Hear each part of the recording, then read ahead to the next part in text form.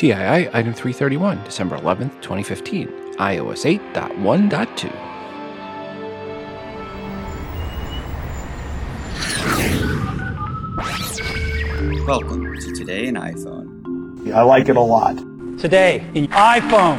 Hey, Google! Oh, yeah. My beautiful iPhone, which I never have out of my hand and that I do everything with and has become an extension of who I am. This episode of Today in iOS is brought to you by lynda.com. Learn the top software, creative, and business skills from easy-to-follow video tutorials at lynda.com. To start your free 10-day trial, visit lynda.com/TII. Welcome to the show. I'm your host, Rob, and this is the Today in iOS podcast. First up, I want to thank Jeff for sending in the music here in the background. Jeff wrote, "Hi, Rob, I made this song called Park with my iPhone 4S using the GarageBand app. For free downloads and more music, follow me at JeffJ6 on Twitter. Regards, Jeff J." Well, thanks, Jeff, for the music, and folks, I'll put the full song at the end of the episode. Also want to thank Brandon for sending in the artwork for today's show. Brandon wrote, "Hey, Rob, I wanted to share some artwork for the podcast that I created with the Canva app. I created this artwork with my iPad mini 1st gen. Hope you enjoy it. Regards, Brandon H." Well, Brandon, thanks again for sending in this artwork. And folks, you can see Brandon's artwork in the free TI app via the bonus button for episode 331. Or if you subscribe via iTunes on your computer as the album artwork and also as a standalone post in the VIP section and at facebook.com/todayios. If you have some artwork and or music you have created on your iOS device that you would like to share with the audience, please email it to me at todayinios@gmail.com. Please make sure to include which app or apps you use to create said artwork and or music. In this segment of How Wrong Were They, we have the following quote. Quote, "One thing Apple investors are waking up to, in other words, is that the iPhone's amazing run is winding down, and that there may never be another iPhone." Unquote. Jay Yarrow, Business Insider, 18th December 2012. Well, never another iPhone as long as you don't count the iPhone 5S and the iPhone 6 and 6 Plus. Just saying. On episode 330, there were no promo codes offered, but I did offer up a chance to win a Crusta case for the iPhone 6 Plus. If you want to enter in for a chance, just tweet a link to this episode or post a link on Facebook or write a review on iTunes and email me letting you did said activity and a link to your post or your tweet or your review. I will pick a winner on episode 332, thanks to all that have already entered. This week, we have promo codes for a couple of apps. The first app is called Camtinary. Camtinary is spelled Camtinerary. Here is the review from the dev. Hi, Cameron Conway here. I developed Camtinary, a travel planning app that helps you map out your business and pleasure trips anywhere in real time. With Camtinary, choose hotels, attractions, and restaurants using search results from Yelp, TripAdvisor, and Apple Maps. See the walking and driving time displayed between places in your itinerary. Look up reviews, see web photos from Bing and Google Street View, use Apple Maps to see where you want to go, and get directions from place to place. No login required, no personal information whatsoever is collected. The app is priced at $1.99 and is available in the App Store. Get Camtinary now to enjoy your travels tomorrow. That's Camtinary, Camtinerary. Cameron, thanks for your review of your app, Camtinary, and for sending in the promo codes to give away. Folks, if you would like a chance for a promo code for this app, send an email to todayinios@gmail.com and put Camtinary in the subject line. The second item we have promo codes for is the app Office to Go. 3 words. Here is the review from the dev. NextScience LLC presents you their best business app Office to Go, the best document editing and management suite for iPhone and iPad reviewed by Innovative.com. Office to Go by NextScience LLC is the business app that will organize your business life for you in a hurry and in a cinch. Simply put, this is just the very best document editing as well as management suite for your iPhone and iPad. Thanks. Well, thanks to the dev for sending in that review of their app, and that is Office to Go. and for sending in the promo codes to give away. Folks, if you would like a chance for a promo code for this app, send an email to todayinios@gmail.com and put Office to Go, 3 words, in the subject line. As always, just send in one email for one specific app. If you send in multiple emails or ask for multiple apps in a single email, then, well, no soup for you. A quick reminder, if you're an app dev or an iBook author, email me if you want your app or iBook featured in the promo giveaway segment. We just need the 5 promo codes or more to give away. Simply email me at todayinios@gmail.com, and please include a 60-second or less audio review of your app or iBook, indicating that you are the dev or author at the beginning. Also, when you send in the promo codes, please make sure to let me know when they expire. For those with iOS 8.1.1 and ringtone lostgate, well, 8.1.2 is here to save your day. As you know, on recent episodes, we had multiple listeners talking about lost ringtones and potential ways to get them back, and now Apple has one surefire way to fix the issue, and that is via an upgrade to iOS 8.1.2, which seems to be released mainly with the goal of fixing that specific bug. Also per Apple, quote, to restore missing tones on your iPhone, iPad, or iPod Touch, visit itunes.com/restore-tones on that device, unquote. The first step of which is to, you guessed it, well, update to iOS 8.1.2 before you go to itunes.com/restore-tones. That alone, the upgrade alone, does not get your ringtones back, but after you update to 8.1.2 on your iOS device and you go to itunes.com/restore-tones and then follow the instructions, you will then get your ringtones back, or so says Apple. Into the email bag. Hi, Rob. Forbes magazine hates Apple and can't produce even the most basic of articles accurately or unbiased. What a bunch of idiots. Regards, Brad from Western Michigan. And this is per a post titled, quote, Apple released iOS 8.1.2. It will anger users, unquote. Which I just love the way the article starts off. Quote, without any warning, Apple has today released iOS 8.1.2, unquote. When has Apple ever given a warning that they were releasing a .x.x release? When? Give me one example. Yes, Brad. This article is particularly bad, almost so bad it's laughable. Like this line, quote, furthermore, iOS 8.1.2 comes in at a paltry 28.2 megabytes, unquote. So yes, he's upset the X.X update is so small because, you know, we all love when the X.X updates are, you know, hundreds and hundreds of megabytes. Really? The quote, author, unquote, of this article is Gordon Kelly. Now, we're not going to call him an idiot, not out loud, but clearly he is someone that has double dot update issues. Thanks, Brad, for bringing the quote article, unquote, to our attention. Now, staying with both the 8.1.2 update and the forums theme, there was another post from Forbes on this update. See, they hire many contract publishers or writers, so that that's kind of why the tone and honestly the quality of the posts on Forbes can and does vary so widely. The other post was titled iOS 8.1.2 Jailbreak Exposes Empty Apple Update, and this post is from Ewan Spence. This post is, in my opinion, of better quality than the one from Mr. Kelly. Ewan is one of the better writers for Forbes, along with Erica Murphy and Chuck Jones. But again, quality does vary between writers and sometimes varies quite a bit. In Ewan's article, he points out that the 8.1.2 update does not break the latest jailbreak for TAIG, which is good news for jailbreakers. Ewan does imply that Apple did this update to, quote, ensure that Apple can continue to earn money on ringtones, unquote. But I don't think that was the motivation. I think it was about customers that had already paid for ringtones being able to get that product they paid for.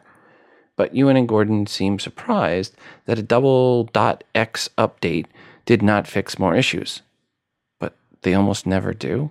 Yes, Apple still has issues with iOS 8, but the number of issues now are much less than 2 months ago, And yes, there is iOS 8.2 coming, and that is when we should see more major bug fixes along with support for Apple Watch.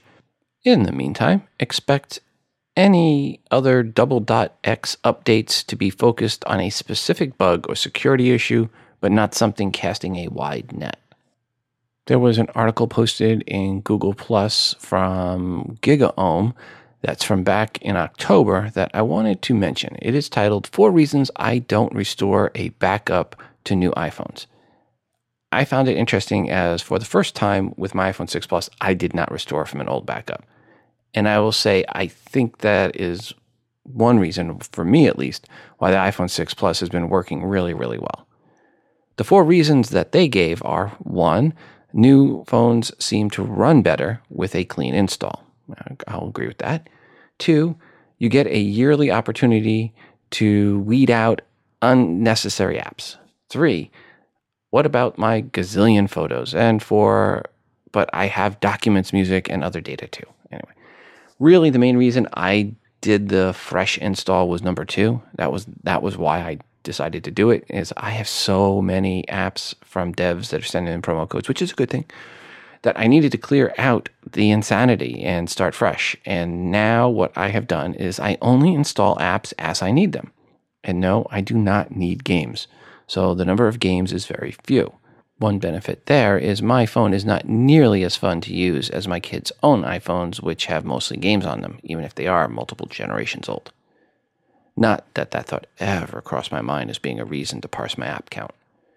But it is interesting a couple of months in to see all the apps I have not installed yet. If you are having issues with your new iPhone, you might want to think about doing a factory fresh restore and starting from scratch and not from a backup. It may solve many of your issues, maybe. And if it does not, you can always do another restore from your older backup that you did before you did the restore from no backup. On episode 330, near the beginning of the episode, I went over some of the new features and settings in iOS 8. This episode will pick up where we left off on that episode. If you have not listened to episode 330 yet, you'll want to go to the beginning of that episode around the 9-minute and 7-second mark to hear those other features. Per the new features and settings, in the settings for messages, you now have the option Store Messages. By default, this is set forever, but you can also choose for 30 days or 1 year. For those complaining about messages taking up multiple gigs, this is one way to get back a lot of that space. Under FaceTime options, there is now the option for iPhone cellular calls for the iPad. This lets you use your iPhone's cellular connection to make and receive FaceTime calls on your other iOS devices. For Safari, as mentioned before, there is now the addition of DuckDuckGo for a search engine to go along with Google, Yahoo, and Bing. Also added to Safari is the option Quick Website Search. When turned on, it will use the Smart Search field to search within the website by typing the website name as part of your search. Under Block Cookies, there are new options. Before, it was always or never or from third parties and advertisers. And now it is always block or allow for current website only, or allow from websites I visit, or always allow. In the Music app, there is now the option Genius, which if you turn on, will send information about your library to Apple. It is off by default, and you want it off for battery savings. In the Photos and Camera app, there is a new option, iCloud Photo Library. Quote, automatically upload and store your entire library in the cloud to access photos and video from all of your devices, unquote. And this one is turned off by default. In the Podcast app settings, there is now the option Background App Refresh. This is on by default. Turning off will save some battery power. Most of these features went unchanged between the iOS 8 Beta 2 when I first talked about them and the current version. With the exception of block cookies, those options all changed. We'll go over more iOS 8 features and additions in future episodes. Thanks again to Linda for sponsoring this episode. If you go to lynda.com/TII, that's lynda.com/TII, you will get a free 10-day trial to their service. Sign up on a Friday evening, you get the whole weekend and the following weekend and the week in between for free for you to go through a lot of video tutorials. And that's 10 days, lots of learning. And Linda offers over 31,000 high-quality video courses taught by industry experts. Yes, 3,100 is over 50% more than I had been saying in past episodes. Linda is constantly growing their inventory of great content for you. And Linda is an all-you-can-eat for $25 a month subscription service with the best and highest quality video tutorials to teach you how to do everything you need to know to get ahead in your business, or to take better photos, or to learn how to get started in a new business or venture, like, say, learning how to program an iOS app, or just beefing up your current knowledge in one area of programming. New Year's is coming soon, in just a few weeks, and now is the time to make 2015 the year you break out at work or on your own, and Linda can make that happen. But don't wait for 2015 to get here. Do it now. 10 days of free tutorials on a new skill can be the start of a new life. If you have the holidays off, you can consume a lot of video content over those 10 days. Learn how to create great Keynote or PowerPoint presentations, or get in depth with Excel or FileMaker or any other major program your company uses that you feel like you're kind of a novice at. Or maybe learn about marketing or SEO or social media. Whatever it is you want to do to get ahead at work, Linda will have multiple videos for you. 2015 is going to be your year, and it starts right here, right now, with Linda and the next 10 days of free video tutorials. You can check them out for yourself for free for 10 days by going to lynda.com/TII. That's lynda.com/TII. Linda is an all-you-can-eat monthly service. Watch anytime and as often as you like from your computer or iOS device on the go. Thanks, Linda, for sponsoring this episode. Hey, Rob. It's Justin in Pennsylvania. I was just calling about the whole iTunes Radio not being in Canada thing. There's a lot of strong rumors about early 2015 about Beats being rebranded then, or iTunes Radio getting folded into Beats. Also, there's that everyone's favorite rumor of Beats all of a sudden being put on pre-installed on iPhones. But I really think that probably early 2015 is when we'll find something out, because it's really hard to negotiate these music deals, and I would almost guarantee that they held off on any country they didn't get into pre the Beats deal. I'm sure has been on hold ever since the negotiation started, because they want to get one solid deal with the most users possible. And it's almost guaranteed iTunes Radio is somehow going to be folded into Beats, or Beats is folded into iTunes Radio, some way like that. I've heard a lot of people say about early, sometime in January, February time area. But, of course, it's rumors. Who the heck knows? No one really knows what Apple. So thanks. I love the show, Rob. Have a great day. Bye. Justin, thanks for the feedback. Hi, Rob. To help Dave from New Jersey, I had the exact same problem with an iPhone 4 a few years ago and had to take the same actions. However, after a few days with my new phone, the same thing happened again. Despairing that I would have to return to the Genius Bar again, this was in the days before iCloud, and I use VoiceOver to interact with my phone, so a non-functioning speaker meant a non-functioning iPhone for me. A friend found a solution. When you seem to have the speaker stop working, plug the headphones back in. As you are pulling out the headphones, press and hold the volume up button. This seemed to get the audio unstuck for me. Incidentally, I haven't had to do this fix in a while, but the issue was really annoying and frustrating when I had it. Regards, Chelsea. Chelsea, thanks for the tip about holding the speaker up button as you're pulling the headphones out of the jack. Hi, Rob. I heard a caller talk about problems with the headphone jack on a phone. I thought I would mention that I had issues with my iPhone 5 and had it replaced by Apple at least a couple of times. Finally figured out that it was the headphones it was causing the problem. They must have done something to short out the electronics in the phone. Once I stopped using that pair, I've never had the problem again. Regards, Myron Yu. All right, just a quick note about Pandora and Canadian markets for the Apple Store. Pandora doesn't exist in the Canadian Apple Store. Pandora is only available in the U.S. Apple Store. Regards, Faisal K. Hi, Rob. At the end of the last episode, 330, there was a review at the end of the show on the OtterBox Defender case for the iPad 2. It had me thinking about my iPhone 5S, which also has an OtterBox Defender on it. I didn't like the screen protector, so I removed it and added a tempered glass screen protector that cost me $10, and it was a breeze to put on, and it made a huge difference in the visibility and the feel of the phone. Now, they do have these tempered glass screen protectors for the iPad 2, which I don't own. They're around $15 in Amazon Canada, but if you have to have an OtterBox, it's probably not a bad choice. We are now well over 1,700 members in our Google Plus community and growing. Thanks to everyone that has joined, and thanks for the great posts. One new post in the Google Plus community that went up since the last episode came out and had lots of comments was from Ken Donofrio. Sorry, Ken, if I mutilated your name there.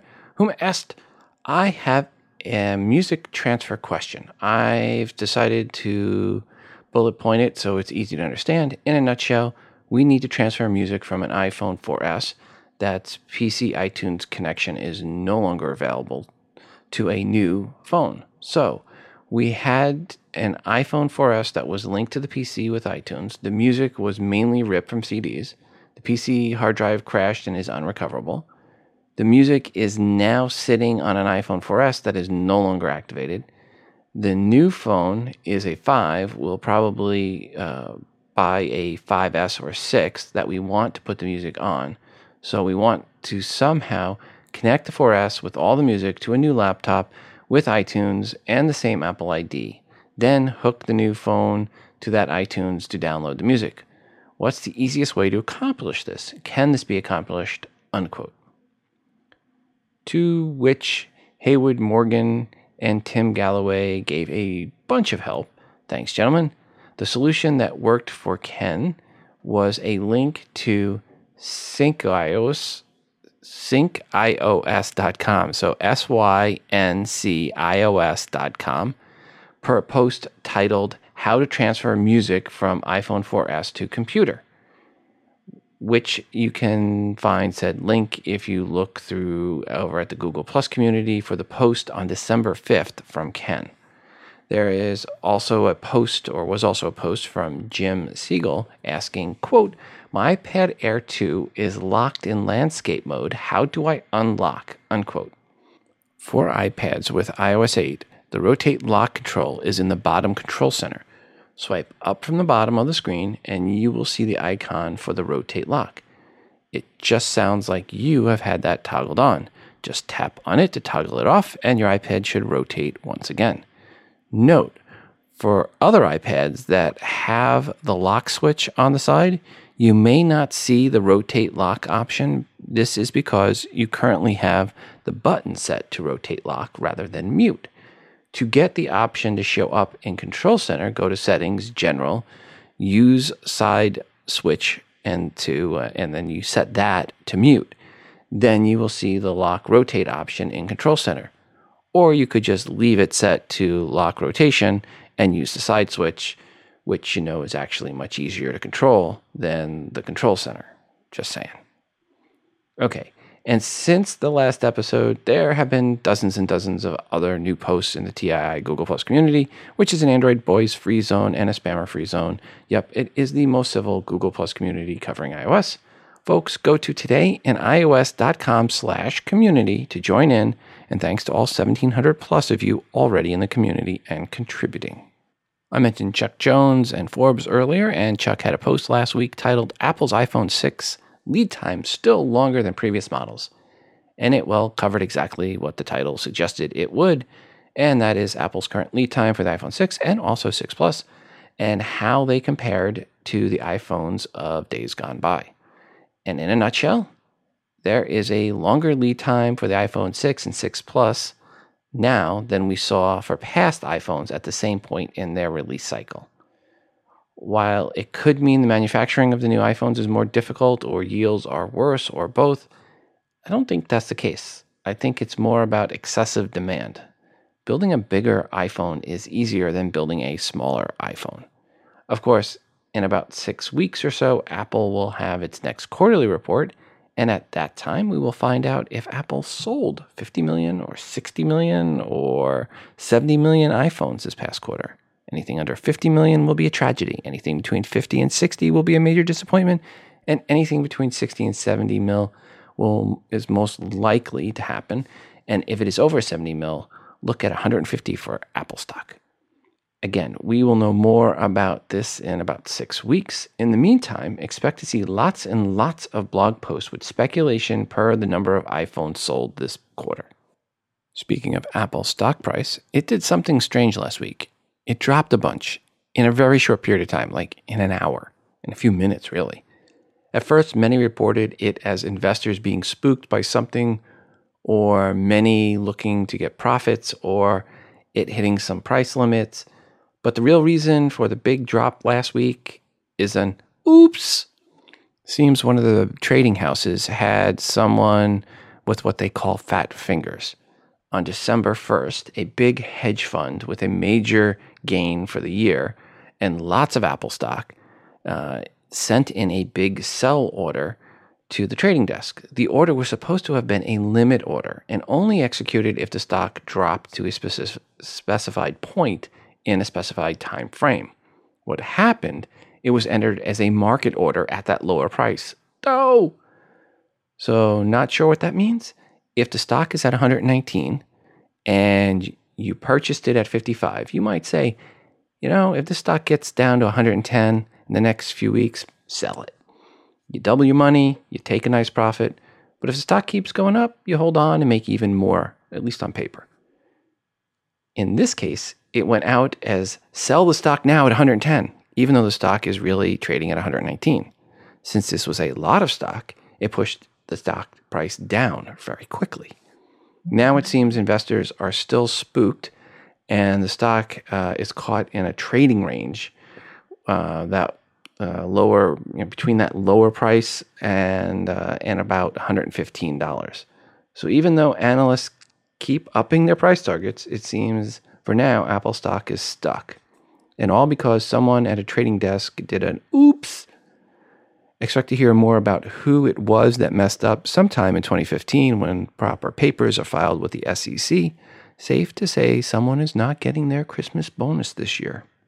Speaking of Apple stock, Doug Cass, who correctly called Apple at its peak in 2012 and shorted it right before it went on a 40% reduction, is saying for the first time in 2 years he is predicting a drop in Apple stock price, mostly because of how much it has gone up and because next year's upgrade cycle is likely going to be smaller than this year's. He is saying he will be increasing his short position early in 2015, likely meaning prior to the next quarterly report. See, even if Apple does get close to 70 million iPhones sales last quarter, all it can take to spook Wall Street is less than stellar forecasting from Apple going forward. And if there is news of an Apple Watch delay or even rumors from people in the know, combined with an overly conservative future iPhone sales number, it could be a quick and sharp and very large reduction in Apple stock price. Expect to hear more about Mr. Cass in the next few weeks. He tends to get up on podiums and shout out his predictions after making sizable bets per his predictions. Not that that is considered a conflict of interest or anything.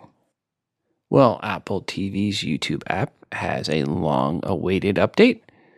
Besides it getting a new look, it also now allows for ads, which means you get all the content that you always wanted, like music, that you weren't able to get because there was no ads. So if you're just jonesing for some Gangnam Style or What Does the Fox Say, good news, you should be able to get them via your YouTube app on your Apple TV. Actually, you can get them on the old version anyway.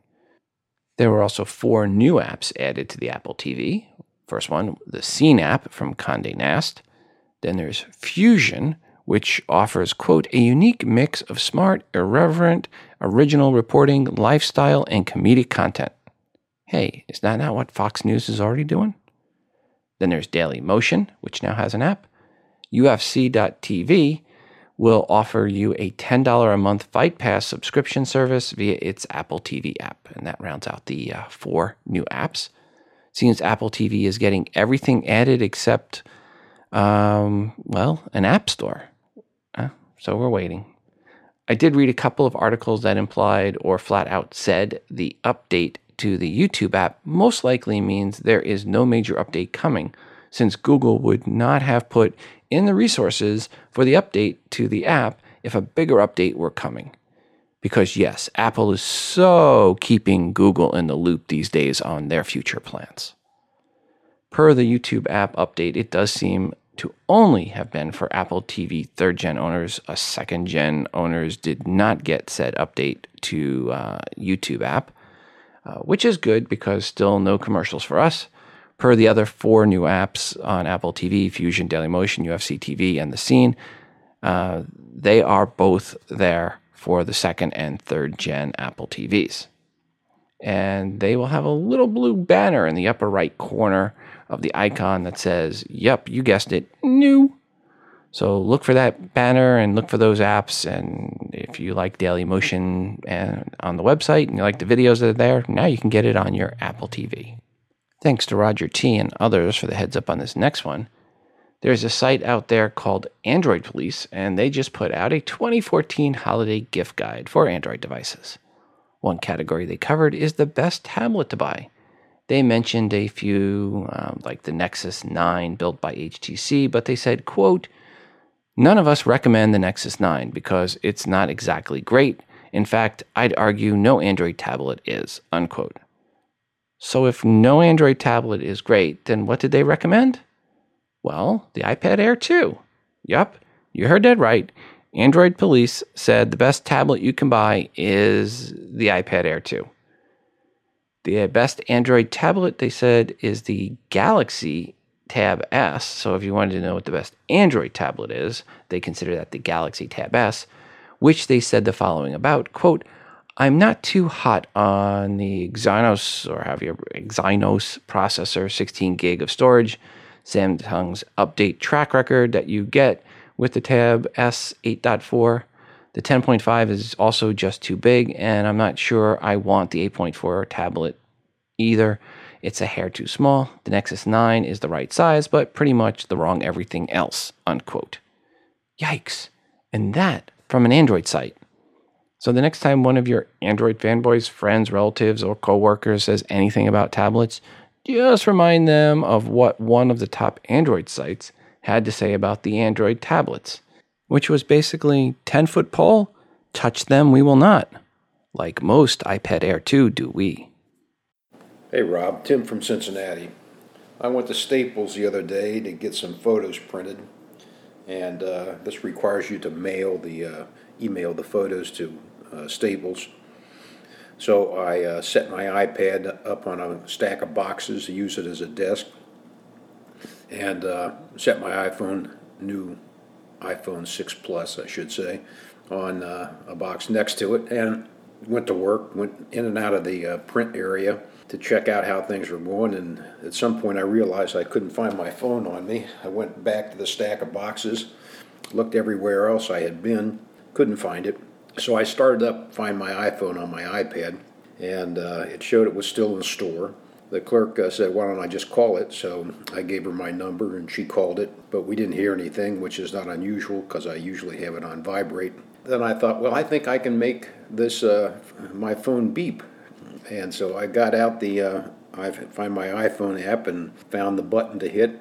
There were about 6 or 7 people, customers and clerks standing around in the area, some in line, and this loud beeping started coming from the other side of the room there, or area, and I walked over the area, and there was a tall young man over there, and I walked by him thinking it's on the other side of him, but then it's over to my right, and it's over to my right, and it's going ding, ding, ding.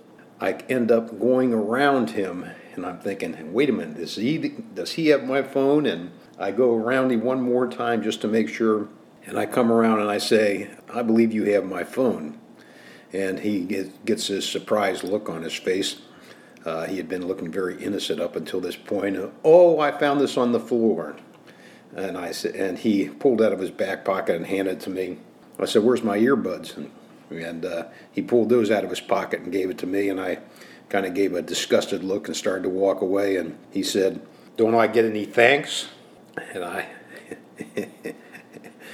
said, "Thanks? You just tried to steal my phone and got caught, and you want thanks?" "Oh, I found it." Then I told him, "You're a thief. Everybody here knows it." And a little bit back and forth until I said I was going to call the cops if he didn't shut up. And I sat down and I started to chuckle to myself because here he was standing, the phone's vibrating in his pocket when the clerk called, and he's trying to look innocent, and then it starts loudly beeping, and everybody in the area is looking over in that direction, and it watches me walk around him a couple times. So I stood up and I said, "I do need to thank you. I'm going to take your picture and put it on Facebook."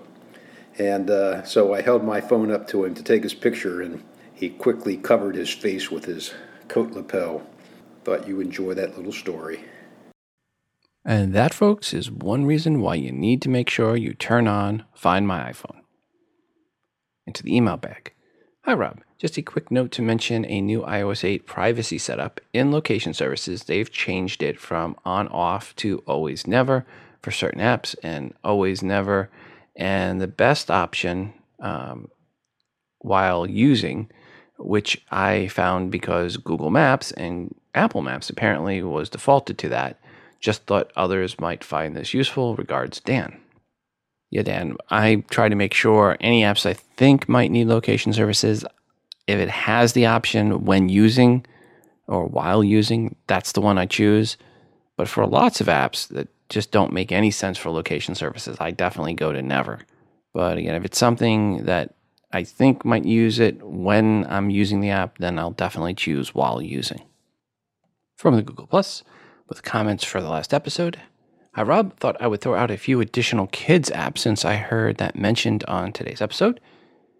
Terrier is a multiplayer world building app like Minecraft, but a different style. My kids also like the resource. Actually, I want to stop you right there. That is the app that my son this week came and gave me $5. It's $4.99, and he said, "Dad, here's my $5. Can I buy this app?" And his friends are now playing it. So that's Terraria. So Terraria. Terraria. I'm not sure how you pronounce it, but anyway, that's one that at least the third graders in this neighborhood are getting into. Okay, now back to the comments from Myron. My kids also like resource management games like Skylanders, Lost Islands, Dragons, Rise of Berk, and Dragon City. I spend way too much with those three myself. Plants and Zombies, Cut the Rope, Angry Birds, Fish Out of Water are also popular. For apps, a couple of good ones are the Foldify series and drawing apps like Adobe Sketchbook and Procreate. Minecraft Papercraft is similar to Foldify, but you create Minecraft figures like the cardboard cutouts you can buy in the stores. Foldify and Minecraft Papercraft create printable output, so use with caution or you might spend a lot of money on ink for your printer. Regards, Myron Euchre. Well, thank you, Myron, for that. And it looks like Terraria, Terraria, is the popular one, folks. Hey, Rob, did you see the tip in Gizmodo about using triple click on the home button to dim the screen? I can't seem to find the article to forward it to you, but it uses a filter within the zoom setting in accessibility. I did it and it works great. 3 clicks to go from bright to dim, but I noticed that it doesn't actually change the dimmer settings to dim the screen. It adds a dimming filter over whatever brightness your screen is set at. I noticed while turning my phone from horizontal to vertical or vice versa in the dim mode that there is a sliver of bright screen exposed while the filter overlay is trying to keep up with the rotation. So my question is, does the dimming the phone use the process have the same battery savings benefits of using the slider to dim it? My son asked me this and I quickly answered yes, because the overall brightness is less, therefore less drain. But the more I think about it, the more I doubt my reasoning. So what do you think? Regards, John P. My guess is if it's actually is dimming it and not grayscaling it, then it's less battery use. But if it is a filter where it's changing the coloring to make it look dimmer, then the backlight might still be at full brightness, and you might be drawing more battery still. The only real way to test it is, well, to test it. Oops, sorry, the brevity police just came in and told me I was supposed to say, I don't know. If someone does know for sure, give us a call, 206-666-6364. That's 206-MOONDOG, or shoot us an email to todayinios@gmail.com. Hello, Rob. This is Ron in Albuquerque, New Mexico. On your last show, number 330, one of your listeners commented about using T-Mobile with an unlocked iPhone, and I wish to comment on that as well. For a while, I had been using a 4S. It was an AT&T phone and had AT&T unlock it, then switched over to T-Mobile. And as I recall, everything about it was fine. In January this year, I went and got a 5C, and from an eBay auction, it did say that it was unlocked, but I think it even said it was for T-Mobile, something like that. The phone works fine in all respects, but I do find it doesn't really get good cell coverage on T-Mobile. I believe that should I upgrade in the future to a 6, what I would do is make sure it is a phone designed for T-Mobile, if I plan to stay with T-Mobile, and see if that would resolve the cell coverage issue. You do a great show, and I appreciate it a lot. Thank you. Ron, thanks for the voicemail message. Back to the email bag. Oh, Rob, did you ever receive your SOS charger? I heard you mention it a few episodes ago and really think it's crappy of them not to fulfill their obligation to their backers before stocking shelves. My buddy Scott got his in October, while I have yet to receive mine. The kicker is that we ordered on the same day. This is one of the reasons that I'm so selective about backing Kickstarter campaigns. I hope you eventually get yours. Regards, Keith. Keith, nope, not a zilch, no SOS charger for me.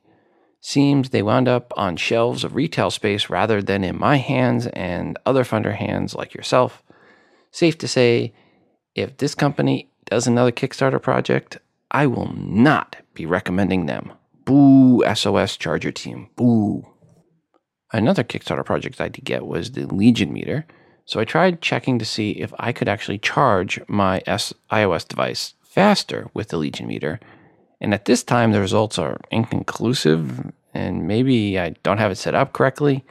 What I can say is the device is great with the Pebble because I can never tell if my mag connector is actually connecting. Many times I thought my Pebble was charging, but it was not. So the connector on the Pebble is sketchy at best for making contact. So this device, I don't know if it's charging a lot of the times. But with the Legion meter, I can check to see specifically when the current draw goes from 0 to just a little more than 0. It does not draw much power. But it does draw more than enough to show up on the Legion meter, and that makes the uncertainty, or takes the uncertainty out of charging my Pebble watch.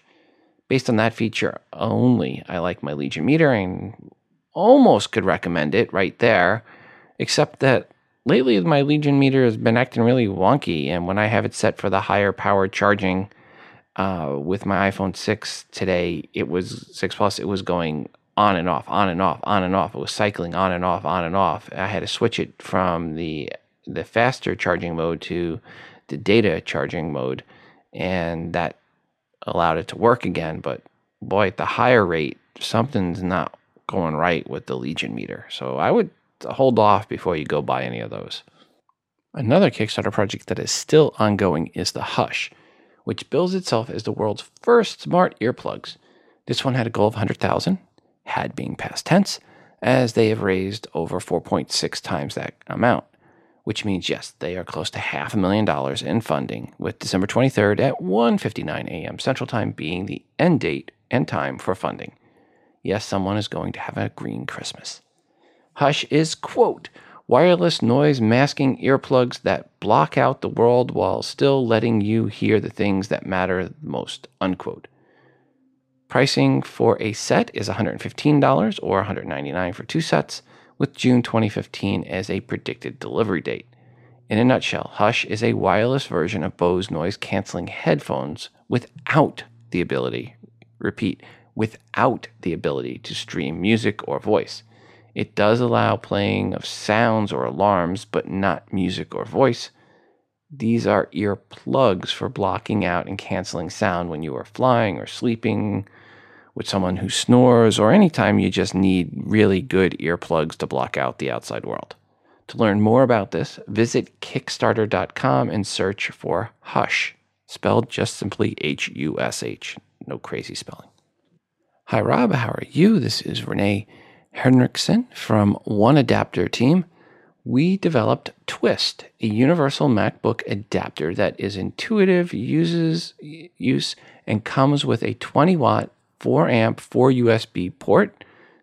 While we travel a lot and we just couldn't find a good product to meet our power needs for MacBook and mobile devices while on the road, that's what led us to create Twist.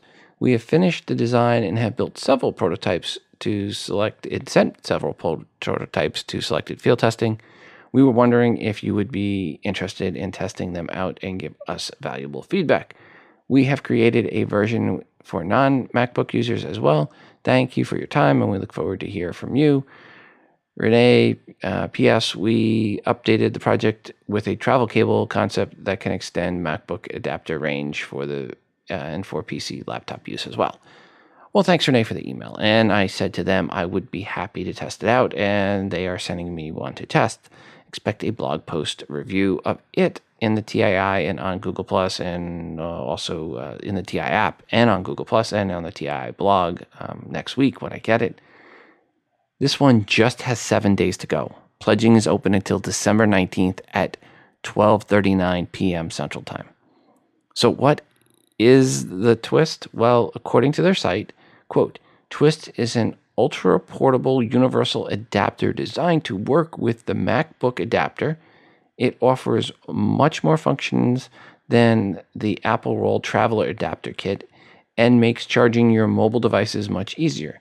Some of its functions include 4 USB ports for charging, universal outlet, and the intuitive twist to change adapter type design, unquote. They are over $23K towards their goal of $30K, and this is a really cool project. And as they said, you don't have to have a MacBook to use this, but they have some for MacBook power supplies where it plugs in to the power supply brick. You know, where the cord plugs in to the power converter, or you can pull out the cord and put the other smaller adapter. Well, you can put theirs in place. So it's really cool. Now, I like the fact that it gives you 4 different USB ports to charge your mobile devices from. Traveling with the family, they can all plug in. You can be that special person also at the airport, giving access to multiple people to charge up when there's not other plugs around for them. This is definitely something any international frequent flyer would need and use.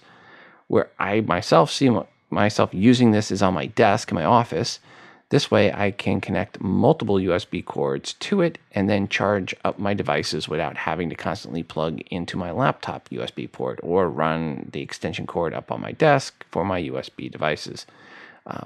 And with 4 ports, I can keep one for Lightning, one for my 30-pin, one for my micro USB, and one for my Pebble, and keep them all plugged in all the time. Less clutter and less plugging in and out of plugs. I'm really excited to try this out, and I will send pictures when I get it, and I will, like I said, I'll put a review up in the TI app on the Google Plus site and also in the TII blog. Hurry, get your pledge in now. The Twist Plus World Charging Station, that's the one with 4 charging ports. It's $30 Canadian, that's about 26 US. It's very reasonably priced. And again, they have working units. Search for Twist at Kickstarter.com or in the show notes for episode 331 at todayandios.com. And the Apple/IBM agreement is starting to bear fruit. Ha! No pun intended. Okay, well, maybe a little pun intended. Apple and IBM have launched the first round of mobile-first iOS apps. These are apps available to enterprise customers in banking, retail, insurance, telecom, governments, financial services, and other major industries. I really don't want to get into the specific apps since they are meant, well, not for individuals, but rather big business. However, if you are part of big business, Apple did put up a section on their site that goes over these new apps at apple.com/business/mobile-enterprise-apps. Or, you can just look for the link in the show notes for episode 331. Phil Schiller had this to say in Apple's press release, quote, "This is a big step for the iPhone and iPad in the enterprise, and we can't wait to see the exciting new ways organizations will put iOS devices to work. The business world has gone mobile, and Apple and IBM are bringing together the world's best technologies with the smartest data and analytics to help businesses redefine how work gets done," unquote. Will all of this lead to more iPad sales? Hard to say, but given Apple's recent surveys or given all those recent surveys and speculation out there about plummeting iPad sales due to the iPhone 6 Plus phablet sales mostly, Apple is, I am sure, hoping this does lead to a little bit more iPad sales because they need them. And, well, as long as those were not going to be originally Mac sales, Apple wants them. So, yeah, could be funny. Apple could be wishing for the iPad sales, and it winds up being something that cannibalizes Mac sales. We shall see. And it was a busy week for Apple's PR team, as they also released another press release titled, quote, "iPad Air 2 and iPad Mini 3 models with cellular networking available in China starting this week," unquote. I'll give you one guess what this press release is about. Okay, darn, you're good. Yep, the title says it all. Really, I mean all, as there was not much else in the press release outside of this nugget.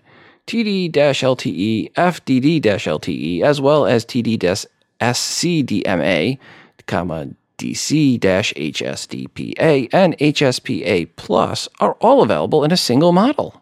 Yay! So combine this with the IBM press release, and it seems Apple is trying to prop up iPad sales. While the press release said the iPad Air 2 is available in 110 countries, it did not say what percentage of that 110 it is available in with cellular connections. This is Steve from Graham, North Carolina. Got to tell you something hilarious, man. I was listening to your podcast today about the new feature in Siri. It's your latest podcast, and just you speaking the words "Hey Siri" through the podcast that I'm listening to on my vehicle's Bluetooth system enabled Siri to go into reaction mode on the spot twice when I was going down the street. So at first I wasn't sure why.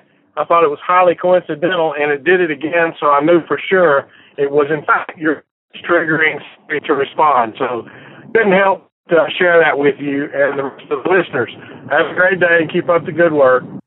Steve, thanks for the feedback. And I wonder if you saying "Hey Siri" in the message that I just played of you caused your own phone to then go into that mode. That would be kind of meta.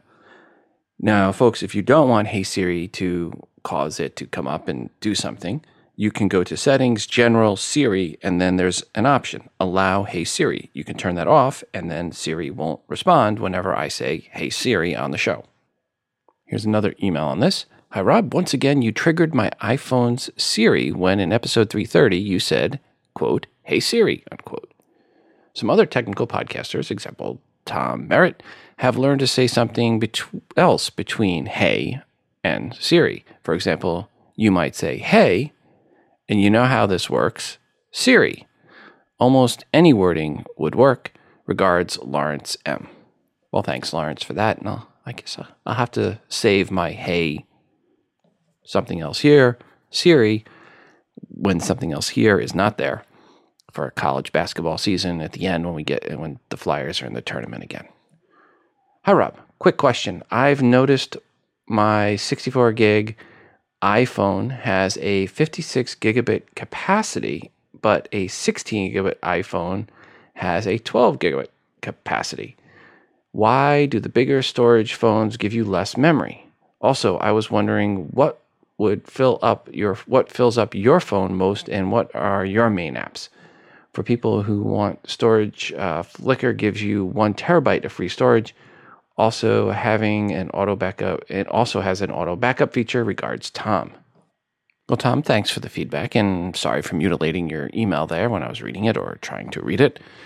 To answer your question, I really am not, or one of your questions, I really am not filling up my iPhone right now. I've got 128 gig and I got like 90 something available. And that's just because I'm taking my time putting apps onto it, and I haven't put all my photos over, but I do plan to get all my photos over to it as well. So photos are really what's going to be on it. My wife's 128 gig iPad mini, it has 60 gig plus of photos on there. So I'm going to do the same thing to my iPhone. Per your other question, why the larger capacity iPhone uses more storage than the lower capacity one, I have no idea. That you would think it's exactly the same information and base things that are being stored, and the 64 gig and the 16 gig and the 128 gig should all have the same amount over for the base. And that really should be how it is. I don't know why for yours it is showing something different. Hi, Rob. I noticed that you can increase or decrease the maximum volume of your songs on your device through your computer. This saves battery life on the device by not having to use the EQ. To start, go into iTunes, plug in your device in, and click on it in iTunes. On the sidebar, you will see On My Device. Click on Music, and you'll see all music on your device. Click on a song, and then go to Edit, upper left in iTunes, and click on Select All. After all songs on your device are highlighted, right-click on the songs. A pop-up comes up. Click on Get Info. It will ask, are you sure you want to edit info? For multiple items, click Edit Items. Now click on Options. You will see a volume adjust bar. By increasing or decreasing, each line is 20%. And then clicking OK, it will adjust the overall volume of the songs on the device. The benefits are louder songs without battery drain of using EQ. It also seems to level the songs out a little better. This can also be done for songs on the computer. Regards, Ken. Well, thanks, Ken, for that tip. Hey, Rob, on episode 330, you mentioned about the iPhone 6 front camera shifting and not being aligned properly. I just got an iPhone 6, and when I got home, I thought I had gotten a refurbished unit as the front camera wasn't aligned.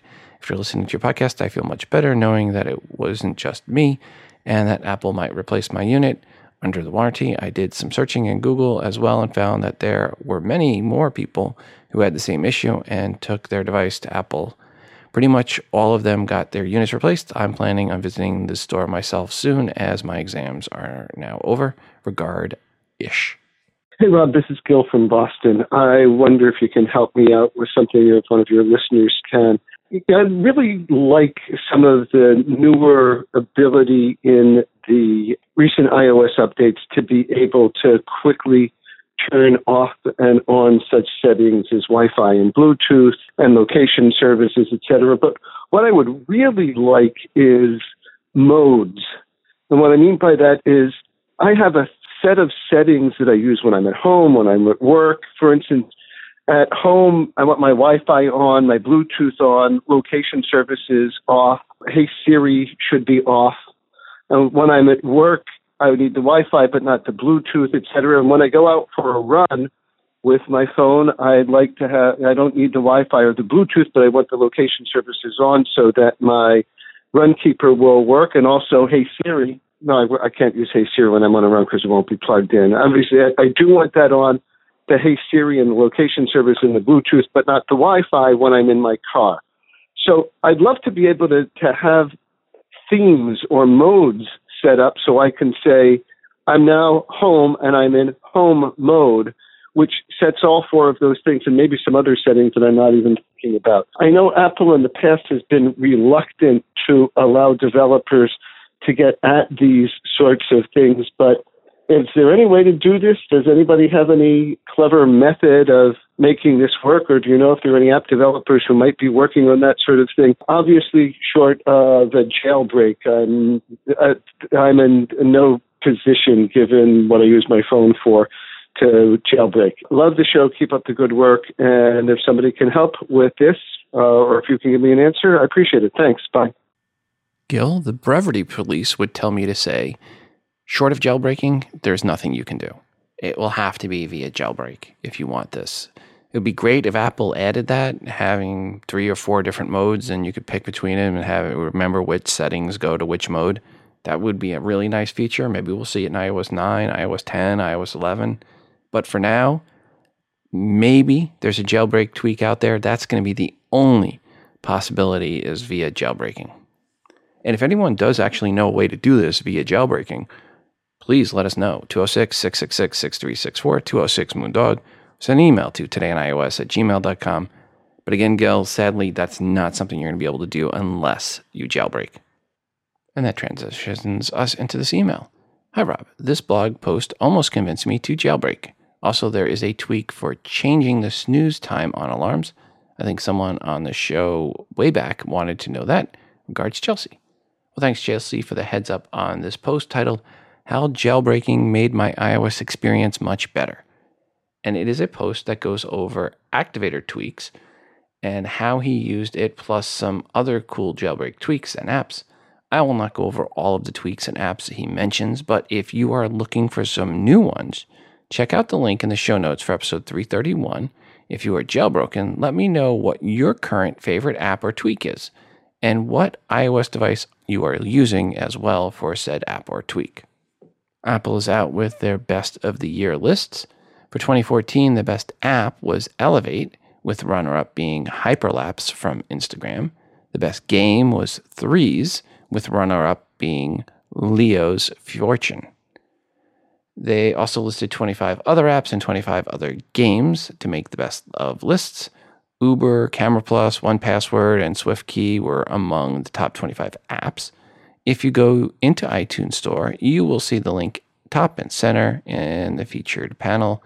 What I am curious to know is, of the top apps and top game list, which of these apps and games do you use on a regular basis and why? 206-666-6364. That's 206-MOONDOG. Give us a call or let us know by sending us an email to todayinios@gmail.com. Tell us why you use some of these popular apps and how they help you and which ones. Thanks to Michael for the heads up on this one. Apple has this MFI program, which is like a blessing from the Pope or getting a taxi medallion in New York City before, well, Uber was around. MFI stands for Made for iPhone. And if you get the blessing for Tim Cook and Company, you fork over 1% of your sales, but you also get access to the Apple stores and the Apple Store online. To get this blessing requires jumping through many hoops. Said hoops are on fire and they are spinning. There are environmental requirements, worker rights requirements, and much more. And now there's even one more. According to 9to5Mac, quote, Apple is now also requiring that cases protect an iPhone, iPad, or iPod's cover glass when lying flat on a surface like a table. Cases must now provide a buffer of at least 1 millimeter between the cover glass and a flat surface. Case makers have 2 choices to achieve this. Either they cover the glass entirely or have part of the case protruding from the cover glass slightly to keep it from touching a flat surface. Many cases already offer one of these 2 features, unquote.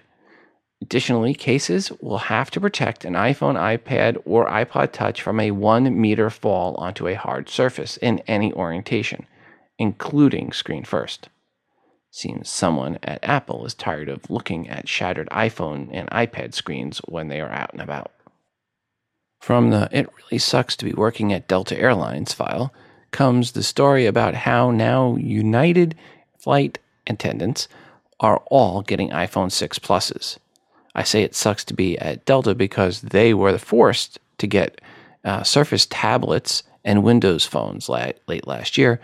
The pilots got the Surface tablets and the flight attendants got the Windows phones, even though the pilots pushed for iPads. And now this news that all United Airlines flight attendants are getting a 6 Pluses to boot, a little salt in the wound of Delta employees has been rubbed. Just saying. Part of the reason for iPhones is so that the pilots can now send pictures of their cockpits to the flight attendants via iMessage, and then the flight attendants can send pictures back of their galley. See, the pilots at United already have those iPads in the cockpit. Okay, it has nothing to do with sexting between pilots and flight attendants, and I'm sure it never will. Wink, wink, nudge, nudge. Nope, this is more about iPhones replacing a 5-pound printed safety manual, or so they say. Also, at some point, the flight attendants will be able to use the iPhones to accept electronic payment for when selling food. That will be $4.99 for the bag of peanuts, Mr. Walsh. Oh, I can't wait. Hey, Rob, this is Justin from Pennsylvania. I was calling in response to your feedback about the Chromecast. I think you're totally right about it being just mostly an AirPlay device. However, most apps support it. And secondly, the big benefit that I think you left out is that it does not give you the battery drain that AirPlay does. You can actually turn your device off once you start streaming to Chromecast. I just needed it to get my Plex Media server on my other TV, and it was the cheapest option. And to tell you the truth, as far as the streaming thing goes, I like it better. I like streaming to it better than I like streaming to Apple TV, actually. Mostly because I can use my phone to do it, and there's almost no battery drain to your phone whatsoever. Once the stream is initiated, you can actually just turn your device off and it'll keep going. That's actually my favorite thing about it. So I do think that's one positive thing for people that want a low battery consumption device for streaming things to their TV. Honestly, I don't think there's anything better for streaming. I think the best box right now isn't the Apple TV. I think it's the newest Roku, because you get a headphone jack on your remote, which I think is really handy, especially for those people that need to listen to things in a quiet environment. So that's just my feedback. I think the Apple TV is the worst streaming device right now, unless you love AirPlay a lot, because it's fallen behind on a lot of the things, and the interface is old, and I think Apple has to be coming up with an update for it, because honestly, it needs to be updated. I don't think it's the best device out there right now. So thanks. I love the show, Rob. I just had to throw my little 2 cents in there about the Chromecast. Thanks. Have a good day. Bye. Thanks, Justin, for that feedback. And I also had this email. Hi, Rob. I just tried a little experiment. I used the Netflix app on my iPhone to launch a film to play via Chromecast on ATV. Then I turned the phone off and left it off for half an hour. The film continued to play even though the iPhone was off. So it seems that Chromecast is in fact a streaming device, though it requires a smartphone piece of hardware to launch the video. Apparently, the iPhone is not sending the video stream to the TV.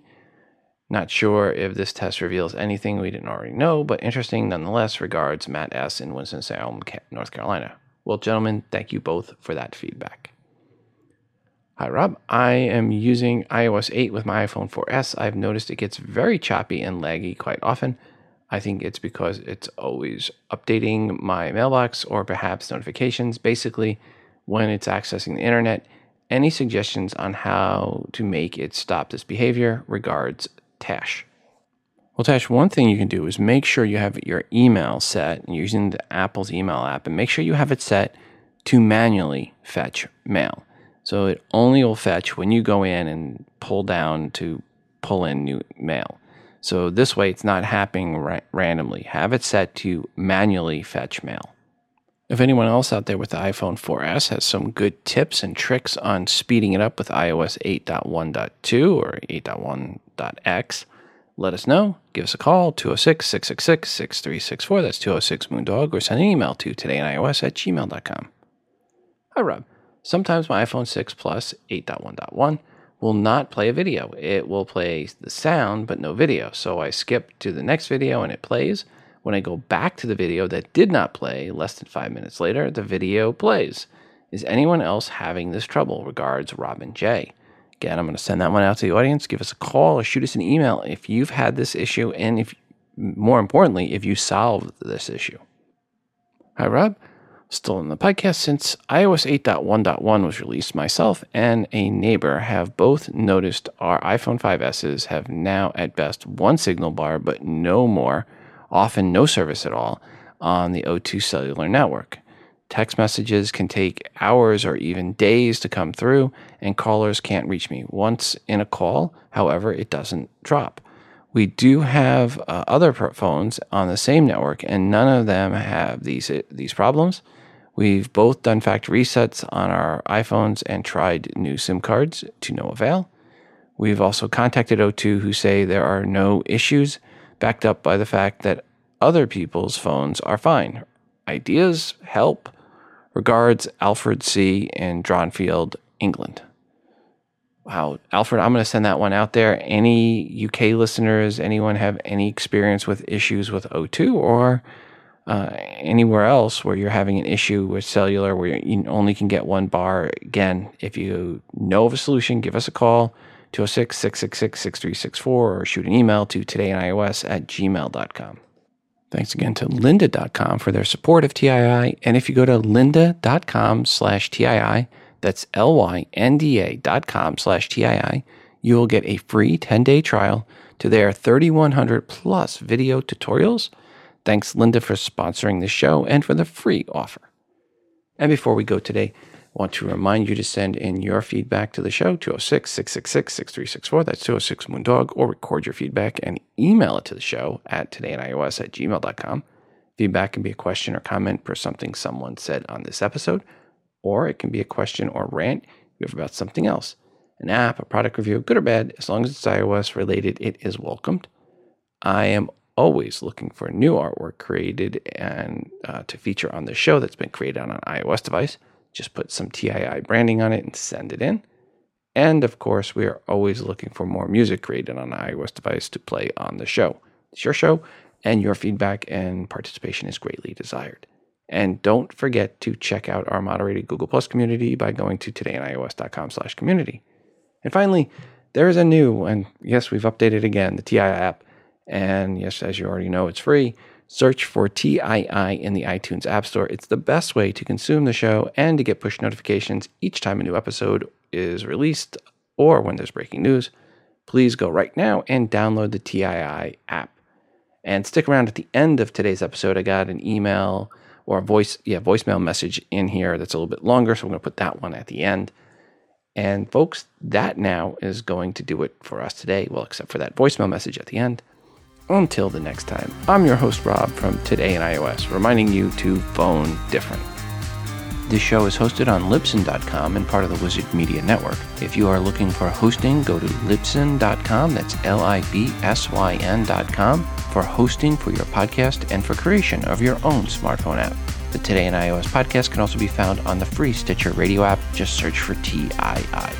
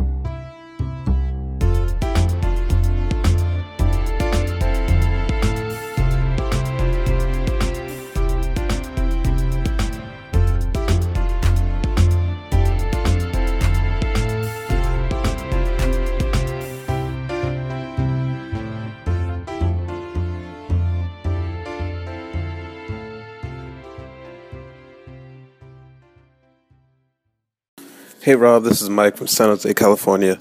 I call in to get some app advice. It wasn't an app, it was actually a website that I used last year for my Instagram account. I have a art-related Instagram account. All of my art drawings and designs I post up on this one particular Instagram account. And there was a website that I used called Statigram, Statigram, and it would gather all of your most popular, it would gather the 5 most popular Instagram images that you had for that year. It would make a little 15-second video collage. That was just one of the options that website offered, and it did everything for you. And after the video was compiled, it would email it to you, and then all you had to do was download the video to your camera roll on whatever device you're using, and then from there you could upload it to Instagram, and people could see like the highlights of your last year, like your most popular images, and at the end of the video it says thank you. So all of that was pre-made and predetermined by that website. It's made that video and the slideshow and everything for you. But now it seems that this website has changed the name to Iconosquare, ICONO square.com, and they now offer something called snapshots, which will give you just images of your Instagram stats. Like it'll give you an image of your most 5 popular images over the past year. It'll give you a snapshot. These are basically little screenshots that you get that they'll email to you.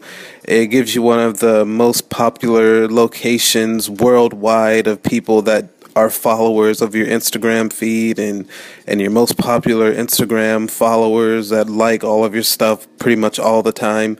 But I don't care about any of that stuff. I just want a app or a website or whatever that will compile a slideshow of your 5 most liked Instagram images. Then it'll put that in a slideshow. I'm kind of thinking there may not be an app out there like this that'll do all of this stuff for you automatically. I'm thinking I might have to compile my own slideshow. But since I just did this last year, so I don't know, maybe there is another app that took its place. Maybe there's another one out there that does the same thing. It'll go through all of your images and it'll compile your most popular ones, and it'll put together a slideshow for you that's 15 seconds long that you can automatically upload to Instagram. And then if it doesn't say thank you, I could, maybe write thank you down at the bottom or something, just to thank all the people that have liked all of my artwork and supported me. But it's kind of like, every year everybody does like the best songs of the year, or the best music video of the year, and so I would like to do my best images, my best drawings of the year, and thank everybody for watching and following and liking and commenting. So anyways, if there's an app out there that will automatically do that, that would be great. Other than that, I think I'm going to have to compile my own slideshow. And if that's the case, what's the best app to use to compile a slideshow that I could use on Instagram? So that's it. Any help would be greatly appreciated. And I'm not sure what time this is getting to you, but if I could possibly get a reply back before the end of the year, that'd be great. Anyways, thanks a lot, Rob. Have a good one. And Mike, I am not a big Instagram user, so I'm going to throw this one out to the audience. If anyone has any help here for Mike, shoot us an email, todayinios@gmail.com. Let us know what you would suggest for Mike, or you can also always call into the show, 206-666-6364. Until next week, bye.